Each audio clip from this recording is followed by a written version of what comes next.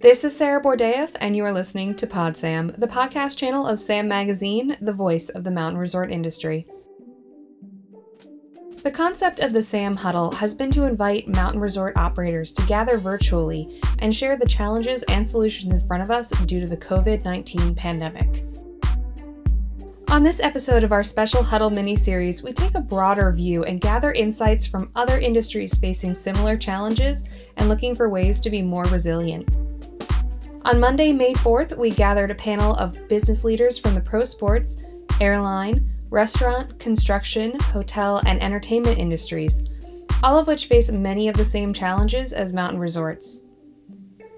We will all have to find ways to evolve technologically, economically, socially, and culturally in this new normal. We'll start the discussion here with Sam publisher Olivia Rowan. Thank you for joining us today on our Monday Huddle. I'm Olivia Rowan, the publisher of Sam Magazine, and my co-hosts today are Claire Humber with the SE Group and John Ashworth with Bull Stockwell Allen.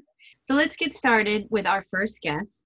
Travis, we're going to start with you, if that's all right. Travis Williams, president of the Pittsburgh Pirates, and formerly president of business operations of the New York Islanders and COO of the Pittsburgh Penguins, NHL. So we're pleased to have you today and represent the pro sports side of things. We're all sort of anxiously watching that as well as fans. So what I would start with is when the virus hit, most of our ski areas had about a month left of prime season left with our season. But for Major League Baseball, the virus hit just before opening day. So how have you been communicating with fans during this time where you didn't actually even get to open to that pent-up demand? So what have you been doing in the meantime? Thanks, Olivia. Thanks for everyone for having me today. Thanks for painfully reminding me that we were 2 weeks away from opening day before this hit. I think we had a handful of spring training games left till we got there. But no, I put this I look at it in terms of how we responded and how we will continue to respond to that need for baseball kind of in 4 phases is the way I looked at it. The first phase for us was there's a reality that life was just simply bigger than baseball. And so we wanted to lean in and show compassion as a community trust. That's the way we view ourselves. So it was kind of early communication by our owner, Bob Nutting, myself, out to the fan base, to our season ticket members, and really also trying to identify what are the needs that are out there during this crisis and how can we as a community steward lean in and stay visible and helping others. That was really phase 1 for us because it was too early to talk about baseball during that point. And then phase 2 was really a few weeks in, people got used to the new normal, the stay at home, social distancing. And so it was okay to start talking about baseball. And we tried to use baseball to fill a void for people. New forms of engagement that we hadn't done before. We were televising old game broadcast. We televised our 1960 Game 7 World Series where Mazeroski hit the famous home run against the Yankees. And that was one of the, I think is the number 2 highest rated replayed television programming that's out there right now in sports. We made personalized emails, calls. We developed online activities for kids since they were going to be homeschooling. We created specialized content among several of our experts. So our nutritionist would create some materials to send out to our fans about what they can be doing to eat healthier during this time when they're staying at home. Our trainer did some content and created some around what are some at-home activities. And then we made it fun for kids by using our mascot to put that out there. And then more recently, we really started to host, much like this, the huddles. We've done virtual happy hours with our season ticket members, with our suite holders, and with a segment of our corporate sponsors. Having one of our sponsors host it, like Jim Beam or Miller Lite, sending out some goodies to each of the people that are on the call, and really try to have an interactive call with our coaches, our general manager, some of our players have popped in on those, and we're doing a series of those through now, but really finding innovative ways to interact. And then the third phase for us is we need to talk about baseball because now we're starting we're starting to turn the corner where we're starting to have some answers about what the season may or may not look like. So really want to be open, honest, fair to everyone, announcing cancellations, making sure as we're talking about what the refund and cancellation policies look like, that we're really reasonable, fair, and honest and open with all of them as we have those discussions. And then phase 4 is one that hasn't happened yet, but will, and that is baseball will have returned in some form. And I look at that as this is our opportunity to use baseball to heal a community and bring it back together again and unite it. And so for us, it's really about how can we create that outstanding experience, whether it's in person, if they're able to come to the ballpark, or at home, and bringing that in-person experience to the home if they're only going to be able to watch on television, meaning what is our game entertainment video board and the giveaways that we do? How do we transition that into a home opportunity or home experience? And then once the in-game experience, once people are able to return to the ballpark, how can we make that in-person experience as fun and easy as possible for them? Realizing that right now people are going to be hesitant because not only are they going to have financial strains on them because of this crisis, but they're also going to have health concerns about getting back together in mass gatherings. So we need to convince people from our perspective it's going to be safe to come back to the ballpark, and we're going to make it as affordable and fun as possible for them to come back. And really our key themes throughout all these has been open and honest communication as early and often as possible. We've really remained calm and compassionate throughout the crisis. That's been one of our hallmarks. We've stayed connected with all of our season ticket members and our fans along the way in any way that we can, through email, through calls, through video conferences, through virtual happy hours. We're also remembering throughout this that our season ticket members are long-term relationships. It's not short-term. So as we're thinking about refund policies and credit policies and things like that, making sure that we're just not out for the short-term gain or the short-term savings. It's really that long-term relationship that we're building. So we're asking them how they're doing. We're not saying, when are you paying your invoice? That's not the type of discussions that we're having. And then I think a big part of it is thinking outside of the box. This is an opportunity for us to be innovative in our sport. I think when you go through crisis, you tend to innovate a little bit more. And I think this is a good opportunity for us to continue to look at ways in which we can deliver content and connect with our fans in ways that maybe we haven't done before, but are necessitated by the fact that there's social distancing and stay at home. And then last but not least, just remember, there's really no manual for this. There's no book you can pick up and read and understand how to deal with this crisis. So it's really kind of, you feel your way through it, but you're always prepared for the worst and hoping for the best. So that's essentially how we've really attacked this, if you will, from day one. Travis, when you think about, we have this sort of parallel thing going on in the ski industry where on the one hand, we're thinking about that pent-up demand for getting outside, and Dave just talked about that a little bit. And then we're also thinking about how that translates into that new normal of masks and gloves and distancing. When you are thinking about opening day, two sort of interrelated questions. How are you thinking about capacity and the realities of maybe having to reduce that because of distancing? And how are you sort of thinking about how that sort of changed experience will be for your fans when they show up? Yeah, for us, it's, we've already started to do a lot of modeling around what does capacity look like when you put in place social distancing guidelines in a mass gathering environment of a ballpark, right? So it's not pretty for us. Our capacity probably is about 25% of what our normal capacity would be, just based on some early guidance we've gotten. There's nothing concrete about this, but they've been talking to us about 2 rows in front and 2 rows behind are empty, and then every 4 seat. So when you start to do that and add that in, plus you start to reduce capacities of clubs, and you start to reduce capacities of suites and closed-in areas, you get to about 25%. So it's going to be a dynamic shift for us. Plus, it's not just about what the capacity looks like in terms of how you seat them, because if you could teleport them all in and sit them in their seats, it'd be easy. But there's also the reality of we're used to in our industry, and I hate to use this crude phrase, but we're used to moving people in like cattle, Yeah. in and out, right? And so, people are used to being shoulder to shoulder, face to face throughout the entirety of the ingress and egress process.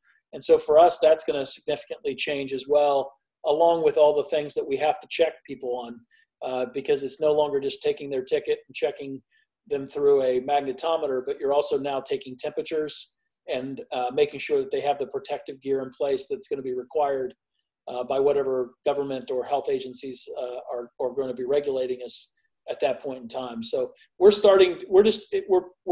have started, but we are early on in the process of what does that look like, because our working assumption, and based on everything that the health experts are telling us, there will be no mass gatherings for us in ballparks when we start the season. So most of what we're doing now is around safely returning people to work, safely getting comfortable with what a ball game looks like without crowds, and then working towards the end of the season, the broader scale of what is that next phase is, what does that look like with fans back in the ballpark. Just circling back to that communication thing again, Travis, have you thought about, like, how are you going to be communicating to your fans that they may not be able to get in because of that lack of capacity, and your season's pass holders, and like, have you thought about that sort of hierarchy of communication around the reduction of capacity? Yeah, our first phase would be to simply work with our season ticket members, who are our longest standing and most valued, and give them the opportunity, understanding that their seat may not necessarily be the same seat they've sat in for the last several years during this odd sort of period, and having to work through that with them. And then I think based on whatever the take would be on that offer, whatever is the residual capacity that we have, then we could go out to the fan base and offer that out more generally on groups and individual games. But it'll be a much different operating. We haven't necessarily pinned that down, because we don't know yet what our schedule looks like, and we don't yet know what the capacity is going to be based on those guidelines. But early plans have shown that we're going to have to do it in that type of prioritized system, that you start again with your most valued customers. And Travis, we'll take one question and then move to our next guest, but this is from an operator who said, are you considering any sort of price reductions or value-based pricing to try and help drive attendance? But that maybe isn't your problem. You don't need to drive attendance. You need to cut it back. But I'm not quite sure that we won't need to drive attendance. I am concerned through the end of the season, and quite frankly, I'm concerned until we have a vaccine. That there's going to be a significant enough health concern about people being in a ballpark shoulder to shoulder. So I think for us, the reality is we're going to have to make it, as I said earlier, I think two things: make people feel comfortable and safe coming back into the environment, and make it affordable, because I think there's such a financial stress being put on people with the level of unemployment and other things that, typically it's the recreational activities that get cut first. So for us, I think we are going to be very aggressive in terms of making this, and we were already headed down this path anyways, given where our cycle was on season ticket sales and just general fan interest, is going heavily and aggressively after family affordable fun and really returning people to the ballpark as a family unit. And so we're just going to continue that and double down on that even more so. Okay, great. Well, thank you, Travis. That was very insightful. We're going to go to our next guest now. Our next guest is Ryan Turner. He's a restaurateur for Unsake Concepts, a co-founder of the Giving Kitchen, former chairman of the Georgia Restaurant Association. You have, hi Ryan, you have 4 restaurants, is that 3, 4? Yeah, we have 4. We have 4 restaurants. So we've all been following the news about Georgia as they made the biggest push to reopen businesses, including restaurants. So the big question would be, have you opened your restaurant, and why or why not? No, we have not. We have, I think pretty obvious reasons. We're not ready ourselves, and there's a couple of things. I mean, our decision making from the beginning, when the bottom fell out on us, was 3-pronged. It was what's best for our staff, and then what's best for our guest, and then what's best for our business. And the way that we're going to come back into this with dining in will be the same.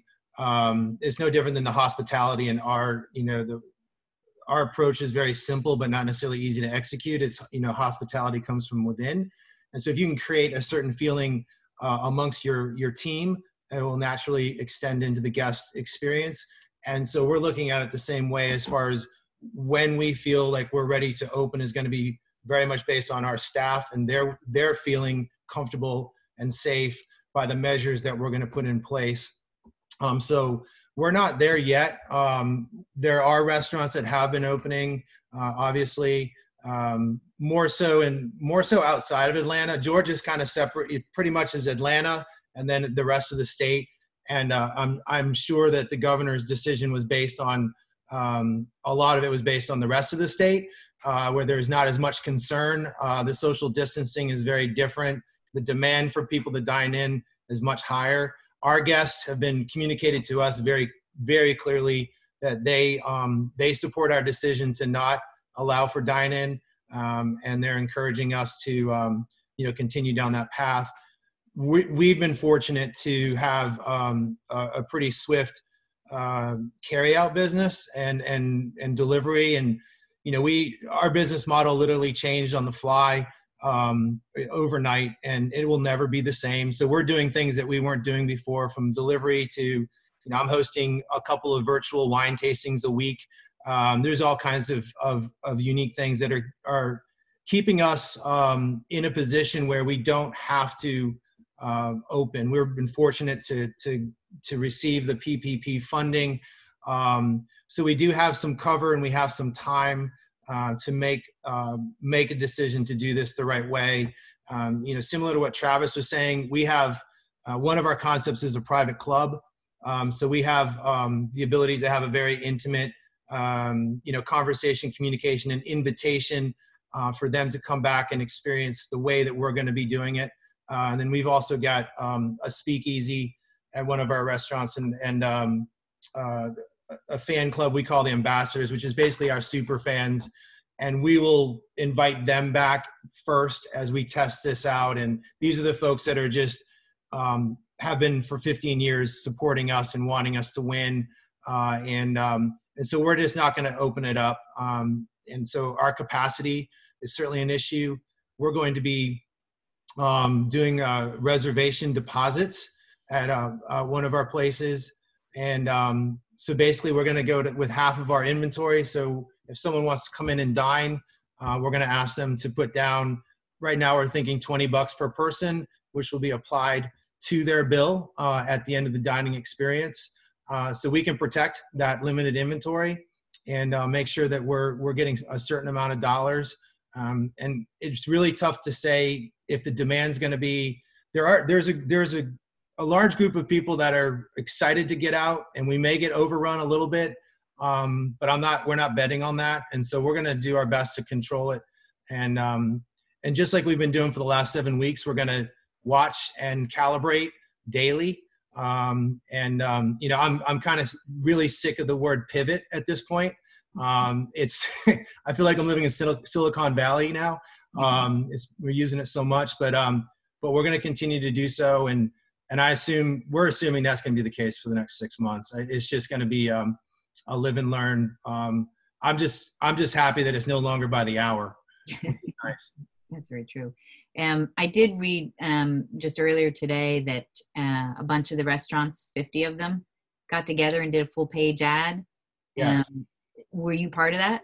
In Georgia, restaurants throughout the state have been closed for dine-in service since April 1, when Governor Kemp issued statewide social distancing measures. Those measures were lifted on April 27th. However, in an effort to protest the lifted measures, 50 restaurants in the Atlanta metro area took out a full-page ad in the Atlanta Journal-Constitution. You can view the ad on our Instagram page at Sam Magazine. No, we chose not to be a part of that for a number of reasons. There's a lot of restaurants. I mean, there's 123 restaurants that signed that petition, which is about 0.007% of the state's restaurants. And we felt there was a lot of restaurants that were not necessarily being included in this representation. And we also feel like there's, it's up to each business owner to make the decisions that's best for them. There's a lot of restaurant owners. Let me give you some numbers. I mean, 9% of the PP funding is going to the restaurants, and 60% of the unemployment since March is from the restaurant workforce. And so there's a lot of restaurants who have not received funding. They've tried carry out, and there's not enough business to make sense there. They've got staff members who don't yet have, they're not receiving unemployment, documented or undocumented. And for them, they have no choice in their mind but to open. The risk of opening is less to them than the risk of not. And you got people that it's their life's work, it's their dream, it's everything on the line. And so we just didn't feel right putting, I guess, publicly making a statement. We just thought we would just let our actions speak for us, as I think you probably, is a good plan anyway. And so as founders of the Giving Kitchen, which is a not-for-profit that serves the food service industry, there's a lot of restaurants that were talking about opening last week, and they're big supporters of the Giving Kitchen. One of them in particular, the local operator for Ruth's Chris, and they've been crucified in the media. There's not another group of restaurants in the city that has given more to the Giving Kitchen to the benefit of the food service workers facing crisis in that restaurant group. And they weren't invited to be a part of this, and it didn't feel right to us.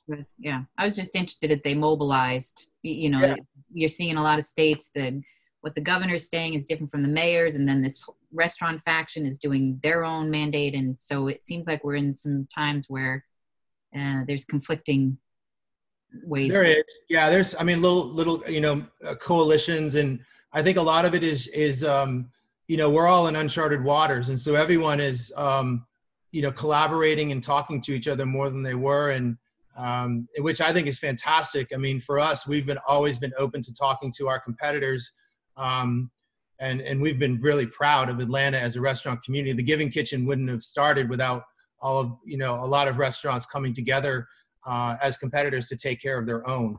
And so it didn't surprise me to see that coalition pop up.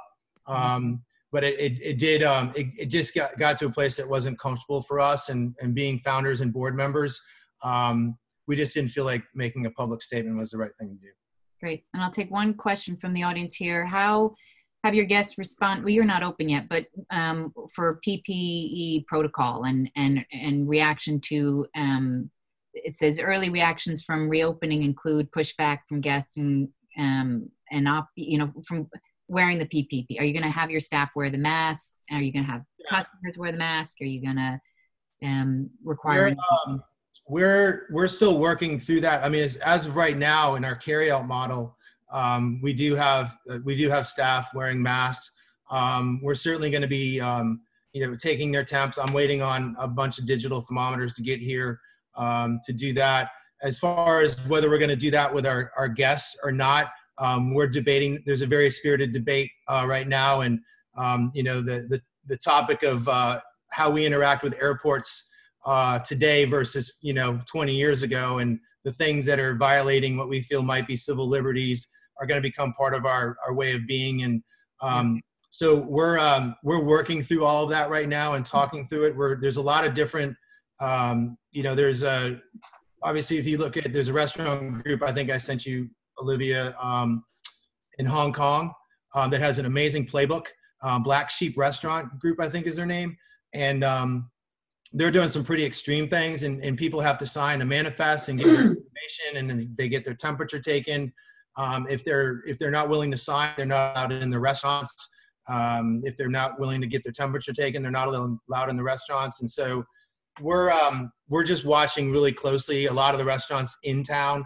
And right now, from our perspective, the people that are willing to dine in are not as concerned about it as a whole. And so I think right now you can make a case that going into some of the restaurants in our city is a lot safer proposition than going into a grocery store or the Home Depot right now. Yeah, great. Well, thank you, Ryan, for sharing. Thanks, Ryan. Our next guest is Lawrence Peterson, the Executive Vice President from Bradbury Stam Construction. Lawrence, you guys are on site right now in Taos, my understanding, working on the Taos residences, and have been there since before this started, correct? That's correct. Yeah. So can you sort of share with us, how you've adapted to the current realities and also things you kind of learned along the way? There's a lot of folks in the audience that, well, most operators have ongoing maintenance projects every summer, and a lot either have CapEx projects that were due to start or are contemplating them. So it'd be really interesting to hear. I mean, you've gone right through this so far. So, what can you share with us about your experience? Yeah, thanks, Claire. So I think it is a little bit unique because we were, like I think a lot of people, we were expecting to potentially be shut down and have all operations stop, and we were kind of waiting. And then all of a sudden, it was our governor made the executive order that construction would remain an essential business, and we were to keep going. So that was a little bit unique, and I think we had to adjust rather quickly to this new reality that everybody's adjusting to. I will say that construction, I assume, has a lot of similarities to ski resorts in that you're kind of self-contained in your site somewhere. So you have this kind of hopefully an entrepreneurial spirit about making it happen and trying to find a way to get through something. But it certainly took some time. We are also pretty familiar with all the PPE that we were needing, and it wasn't as much of an adjustment, I think, to some of the things that other people are talking about today. So from that standpoint, by the nature of our business, it was a little bit better. I do think that every site is different, and that was probably the biggest change. We manage about 20 to 30 different construction sites at any one time, and for us, it was unique in that every single site had to have its own game plan, and that involves a lot of individual plans instead of kind of a one comprehensive plan maybe. So that was a little bit unique, but and then every project has whether it's a significant owner that's making the call, or a mayor of a community, or a federal agency, or whatever it is. So I think that was kind of unique. But we made a lot of the adjustments in a period of about a week, and then we thought we kind of had it under control a little bit and had a new game plan, and then you just constantly adjust and adapt. So a little bit different, I think. In Taos, we went from trying to be a construction company that was, a good neighbor in the community, participating with all the local businesses that we could, buying locally, hiring locally, doing everything we can to be a good construction company in a community, to then trying to overnight doing the exact opposite of that and trying to kind of self-contained, pull yourself in within your borders of your construction site and not interact with anybody. So that was probably one of the biggest, just fundamental differences that happens immediately. And it's, it kind of goes against everything that we try to do as a good community, based company. But it's just the world that we're living in now. So that's some of the things that we've tried to do. Yeah. And we're lucky we've got David Norden, who's the CEO of Taos Ski Valley, on the call today also. And David, maybe you can speak a little bit about, even at the best of times as an operator, when you have a construction project, you're sort of dealing with that, trying to have both things go on in the same space. And it's always a very sort of complicated playbook. How have the rules changed in your view under what we're experiencing now? Well, I think the best thing for Lawrence is we got out of his way and they could start to really go to town. It was a tough decision for us because we decided to close the resort, as others had. But what do we do about the construction? I mean, this is a project, $40 million project that's a half built, and you stop, you go. We had a lot of feedback from the community prior to our closing the resort that they asked us to close. And I think this is one of the biggest issues in these small town communities of tourism, where the locals don't want people visiting these small towns, and they like being on the island right now. We decided to stay with the construction project. Bradbury Stam put very strict guidelines in place, and really it's been quite quiet as far as people concerned about this construction going on. And I think it's truly a balance of economics and what you can do responsibly. But I think what Bradbury Stam has done is really isolate the property. And what we need to do now, thinking about maintenance projects going forward, and lift maintenance and building maintenance and other CapEx projects that we have, is how do we truly isolate those projects, and how do we put guidelines in place for other contractors? Because now the smaller contractors can start to come back. But I think strict guidelines and learning from Lawrence, and certainly over time, I'd like to learn exactly what Bradbury Stam picked up over these last 3 or 4 weeks. You've been building through all of this. And Lawrence, maybe a last question for you, which is, what did you learn through this period? What were your teams excited to come to work or nervous to come to work? And what are the quick tidbits that we can pick up from you as guidance going forward?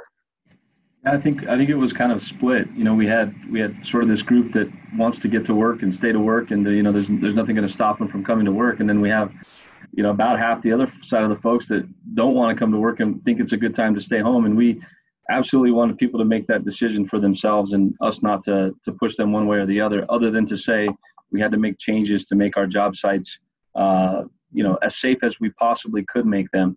The other thing I'll say is we got closer to New Mexico OSHA, which, by nature is an organization that we're close with anyway, but we just assumed as the largest construction company in the state, we should get closer to them, and we should figure out a way to be on the same page with what's the safest way to manage a construction site. Instead of waiting for guidelines from them or determinations, we thought we should create those together. And I think by doing that, we're kind of at the front end of that. And that way, whenever, like, we made a decision that we're not going to allow carpooling to any of our job sites anymore. If you've ever been to New Mexico, there's no cities are very close, and labor forces come from all over the place. And it's a decision you have to make, because you just don't want folks in the same vehicle for hours and hours, and then they go to the jobs and they go back, and it's just something like that. And now, New Mexico OSHA is I don't think they can say they're requiring that, but I think they can say that they're strongly encouraging it, and they're hoping that more companies do things like that make some real, hopefully good changes on the job sites. So that's just one example, I think. But getting close to the authorities having jurisdiction for us has been a really good thing. And it's also a multiplier, because if you can invite some other construction companies to become a part of that conversation, you get essentially what this is, with a lot of good ideas coming together, and you don't have to pretend that you have them all on your own. Thank you very much, Lawrence, for your insights. Appreciate that. We're going to move to our next guest. Our next guest is Joe Zavada, who's the Director of Aviation Operations at Taos Air. Joe, you operate a unique service at Taos Air that may well be a preferred way to travel. Do you think that you'll use that to your advantage in this new world? Is there a way that will be a selling point for you?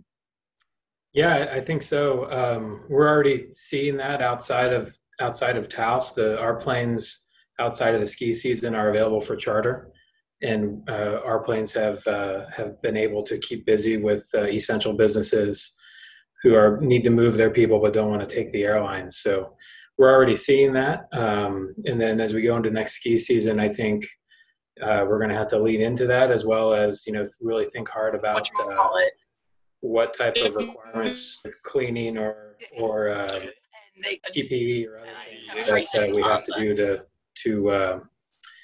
to make our customers confident in being able to travel this way. Great.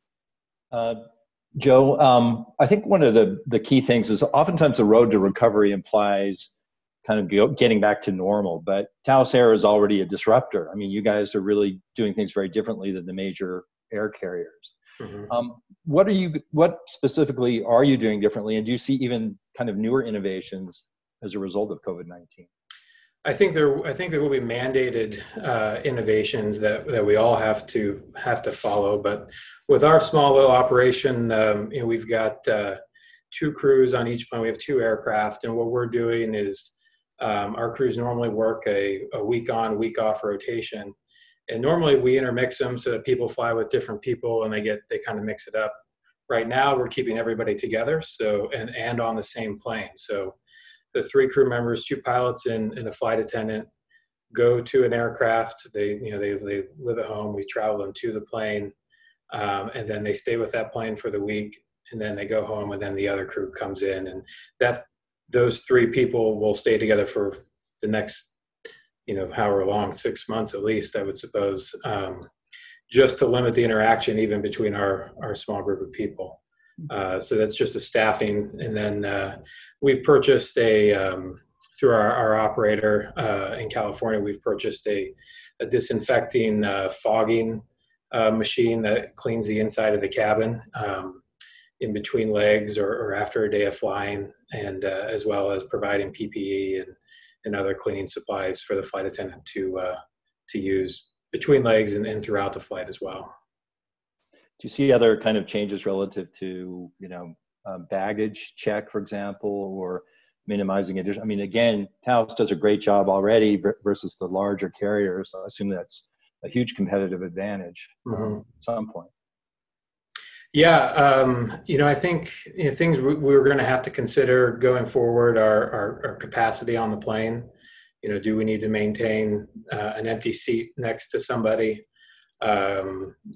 Will there be waivers for that for groups traveling together? Well, whether it's friends or family, we get a lot of groups obviously coming to Taos. And then how do you manage that on the plane? Other things that we'll be able to do that maybe the airlines won't be able to do is better control of egress, boarding, and deplaning of the plane.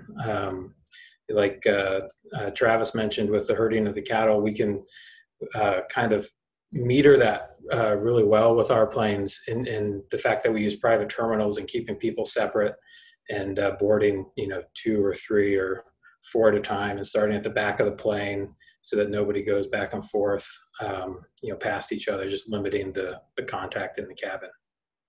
Great. Thank you so much, Joe, for your insights.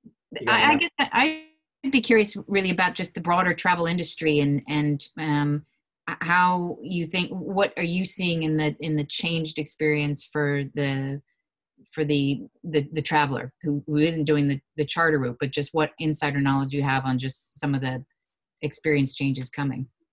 Well, I think we're going to see an increase in PPE mandates. The major airlines came out late last week mandating some kind of face covering for all passengers. I think the government will mandate stricter screening at the TSA checkpoint, and then a rethinking of the terminal in terms of how you handle people in capacity and maintaining social distance. The industry as a whole is going to face it's going to shrink majorly in terms of the cities that are served, and both in frequency as well as just complete loss of service in some cases. In general, the industry has migrated to larger aircraft because of the pilot shortage. So we're seeing less of the smaller aircraft that they can move to for smaller markets.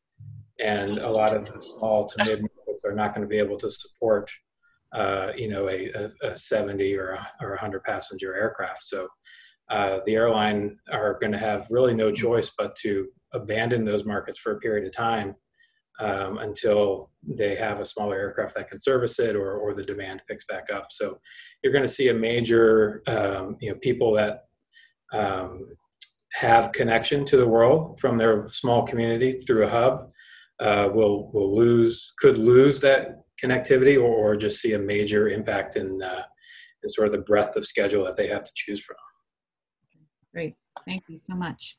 We're going to turn to our next guest, Reggie Woolridge, who's the GM of Marriott International in Cleveland, Ohio. Thanks, Reggie, for joining us.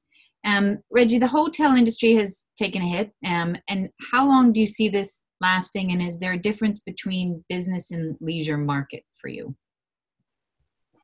Thanks, Olivia, and thank you all for having me. One of the things that we see that's happening to us, which is what everyone is seeing within their business, is a complete negative impact, and we're measuring year over year. For the second quarter, we've seen a 70% decrease in year over year business. And what we've done is we've looked at a forecast out based upon the second quarter trend, and we're going to go ahead and include March in that. And then we've forecasted that out in some sort of sense that it's going to continue to decline as we see cancellations continue to come in. And many of those cancellations have rebooked for next year. A certain amount have rebooked for next year. There's a certain amount that just outright canceled. And then there's very few that were able to move in the year for the year.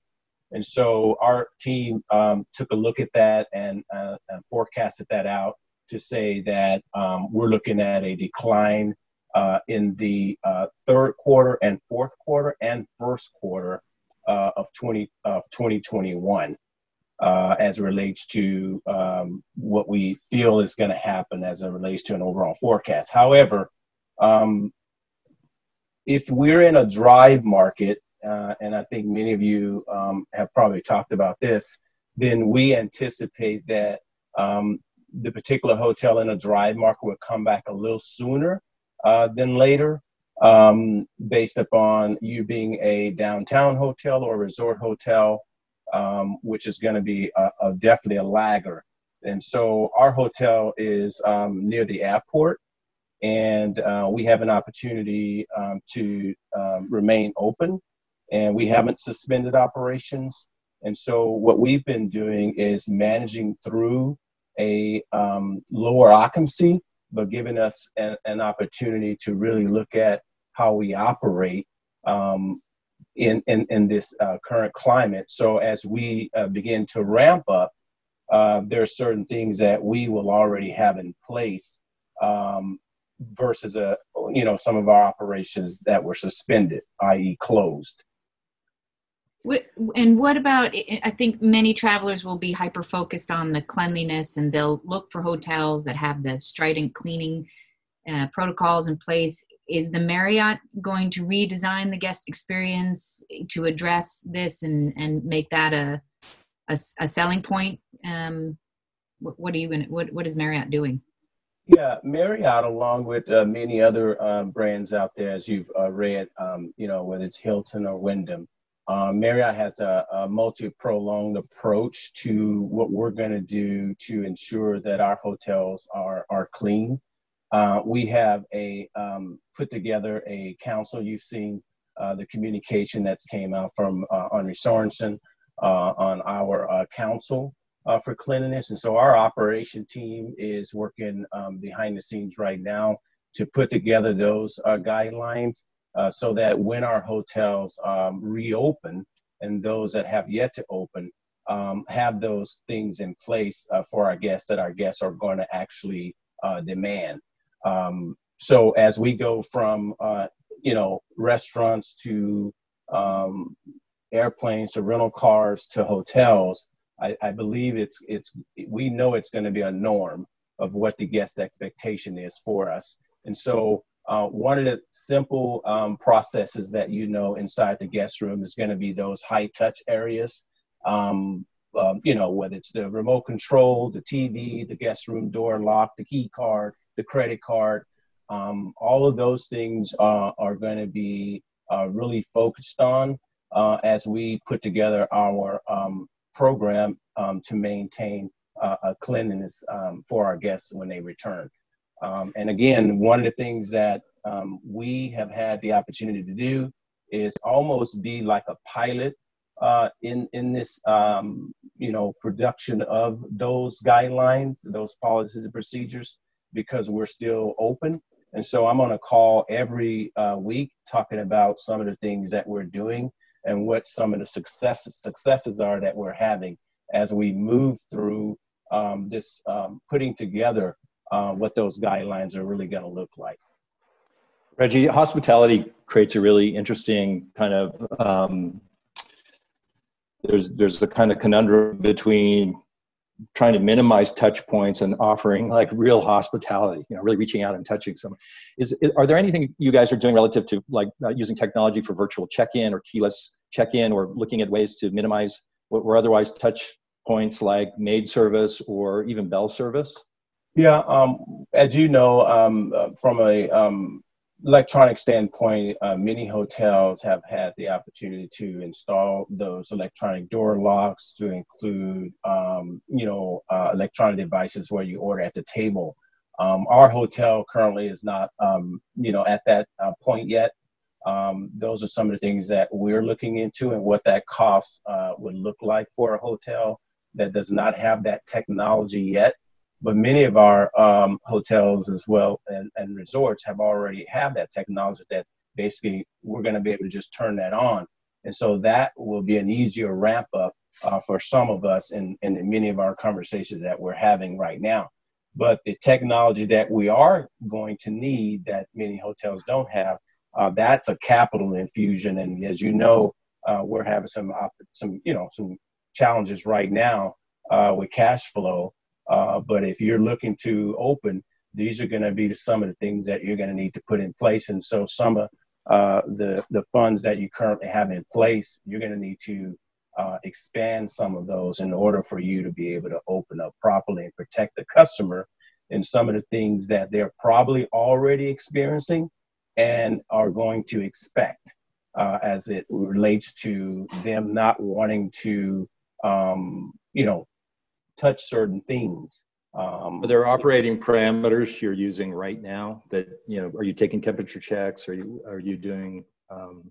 Yeah, we have the tools right now, but it is not mandatory or we have yet to set those guidelines. We're still working on those as it relates to temperature checks. We're monitoring our associates who are still in place.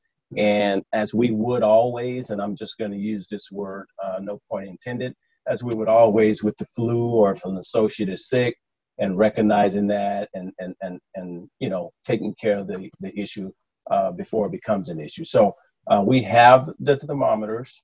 We're discussing now how we're going to implement that. I do believe there are state-by-state requirements. There is no requirement in the state of Ohio at the current moment, and neither within Marriott. I know it's what we're discussing right now, and the operation team is working on certain guidelines for temperature checks. Thank you, Reggie. Quick question for Dave Norton. Are you doing anything different at the Blake Hotel? We are not operating right now, John, and we're trying to take as much input from these other hoteliers that are open. So time's on our side right now. The only question I had was just specifically, what are you doing? Like, I'm very curious as to what is the occupancy of your hotel? Do you have a cap on occupancy?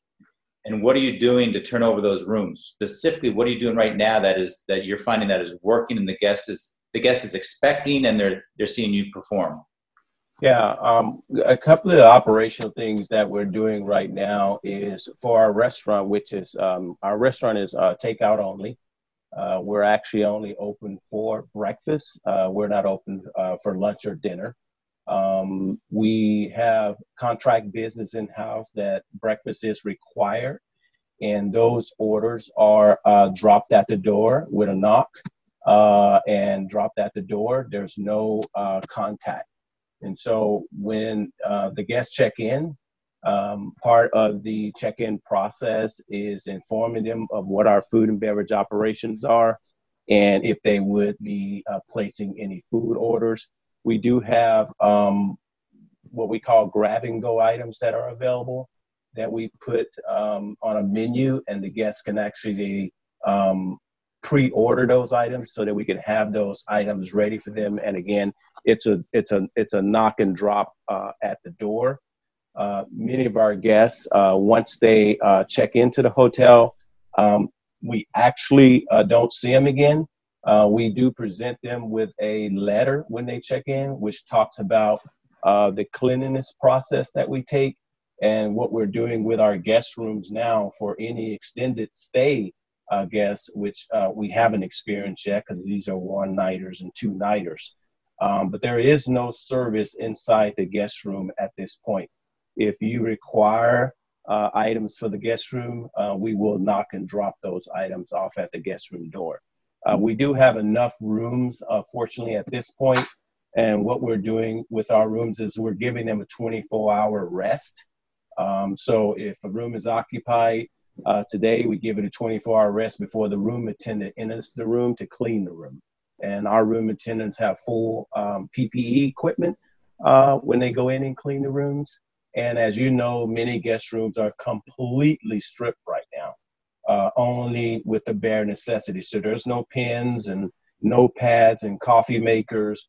We've removed all of those items from the guest rooms at this time. Great. Thank you so much, Reggie. Appreciate your insights.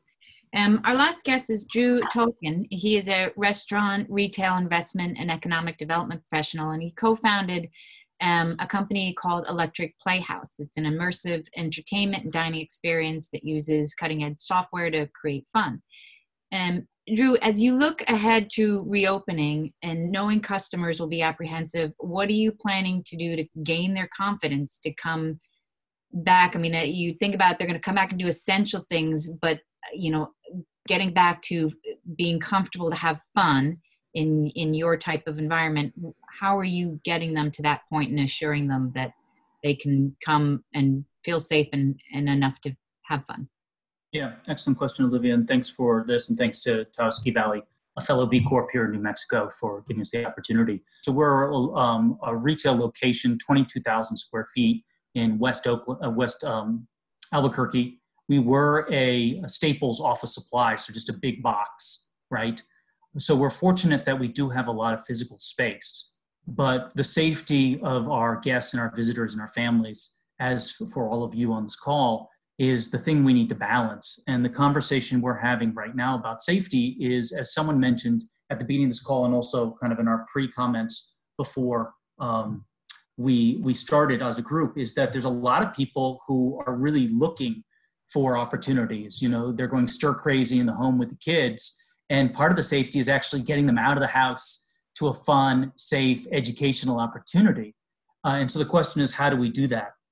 And what we're looking to do is use our physical space, because we're fortunate to have so much of it, and have at least a limited visitorship according to the state guidelines. Our governor in New Mexico has been very strong. She has a health background, and so she's been providing very solid guidance. And so we've been following the state requirements. So right now it's at 20% of occupancy. That will go up to 50% of occupancy over time. Right now we're still completely closed, which was an incredible, painful thing to do for the family, just as our restaurateur shared from Atlanta. We need to take care of our own people first. But we closed early so that they could apply for unemployment before the mad rush. And most of the folks were able to get in before systems crashed, both federal and state. So our employees are taken care of, and we do have the intention of rehiring them. Right now, our state mandate is through May 15th. We're looking at a June 1st opening, and it would be first to our friends and family, our annual pass holders, the people who know us, and also we can also trust, to be honest, to behave appropriately. If you've got a bunch of young kids, you can't have them running around in a space and have too much chance of people coming together. So we've redesigned our 22,000 square feet. The restaurant's going to have half the occupancy it had before. We're going to move tables around, put tape down, create physical barriers.